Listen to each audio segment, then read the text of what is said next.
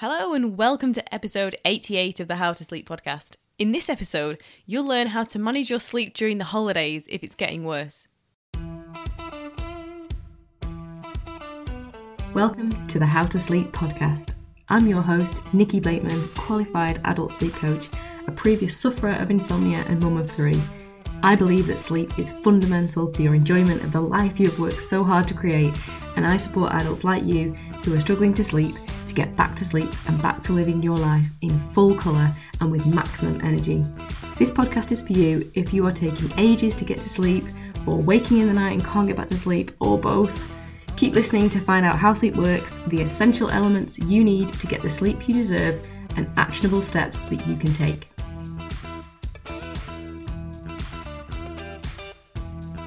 The holiday period can be a double-edged sword when you have a sleep issue. In theory, it's a time for relaxation and happiness. And as we look to it in the future, we really see it as a nice break and something on the horizon where we feel like we're going to chill out. But you might find that your sleep issue gets worse during this time and you don't feel relaxed as a result. You just feel stressed and exhausted. And I was listening to Christmas songs the other day, obviously, and there was a song with the title, It's Not Christmas Till Somebody Cries. And it's really funny, I've not heard this song before. I'm not sure I've been for the last year since it was released. But anyway, it's about the reality that family gatherings, which are fun or which can be billed as fun, can also lead to arguments and then to crying. And I totally get that. It can be like that with Christmas and sleep too.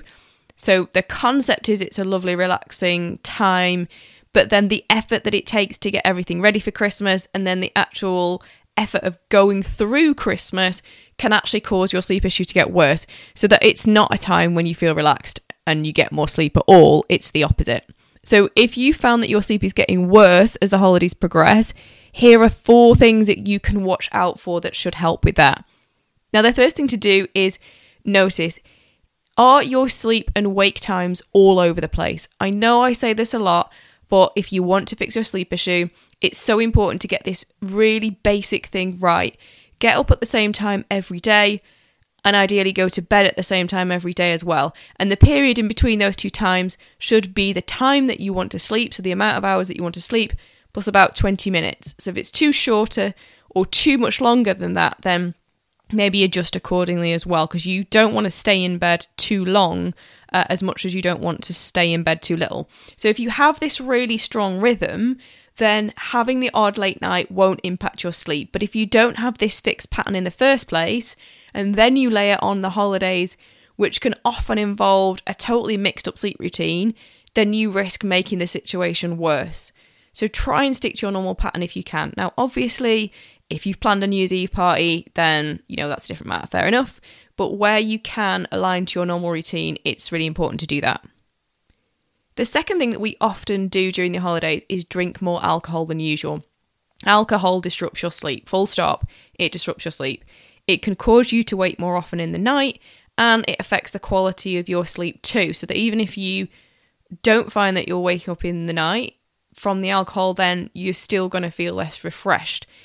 Now, I'm not suggesting that don't drink at all if that's what you want to do, because it is the holidays, that's fine. But just think about whether, if there are days when there's not much going on, can you stay off the booze that day and help out your sleep? Doesn't mean that just because it's Christmas you have to sort of indulge in drinking every day when you've got a sleep issue. The next one is for your mind, and it's about the expectations that you have on yourself or others about how the holidays should go, and then what it means if things don't turn out like you thought. We often set expectations before the holidays that we'll have these amazing times. We'll have some great family memories, or perhaps we're going to have people visit and we imagine this fun and this atmosphere created, and we want to create in our home.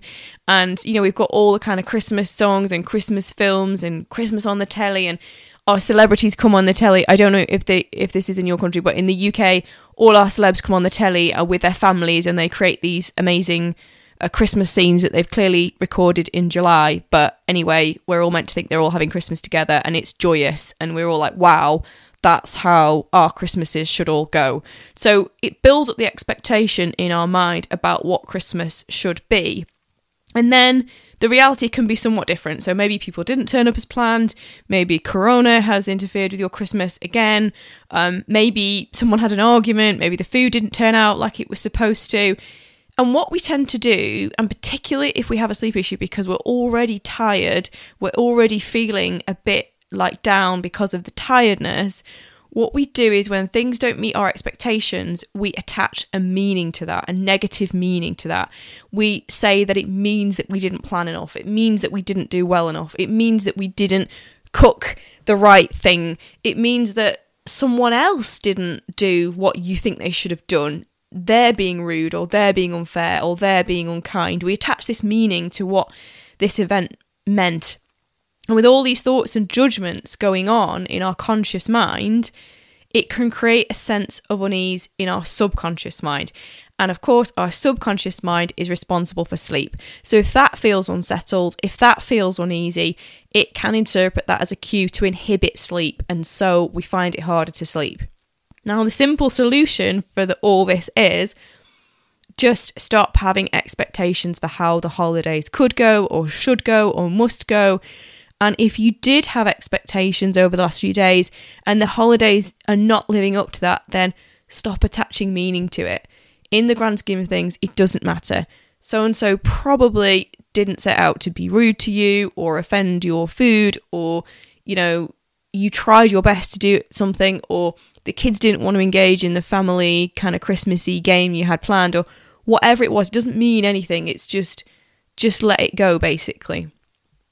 The final thing to watch out for is, have you taken on too much? When you have a sleep issue, your priority should be to use the holidays as a time for relaxing and recuperating. That means that really what we should be doing is stripping it back, keeping it simple, keeping it non-complicated, not building it up into lots and lots of activity and things that have to follow a certain order.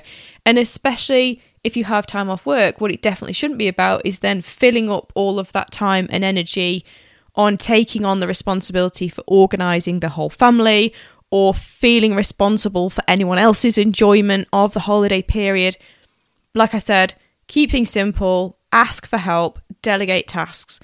And I say this because it's no coincidence to me that many of the people I meet in coaching with a sleep issue like to be in control of stuff, and they have a tendency to take on the role of chief organiser, especially at this time of year. So if that's you, let someone else have a turn. When you take on too much, you risk getting overstimulated and stressed, and that's going to impact on your sleep. So again, let it go or ask someone else to do it. So your action step for this week is to think about these 4 things. Have any of them been applying to you lately?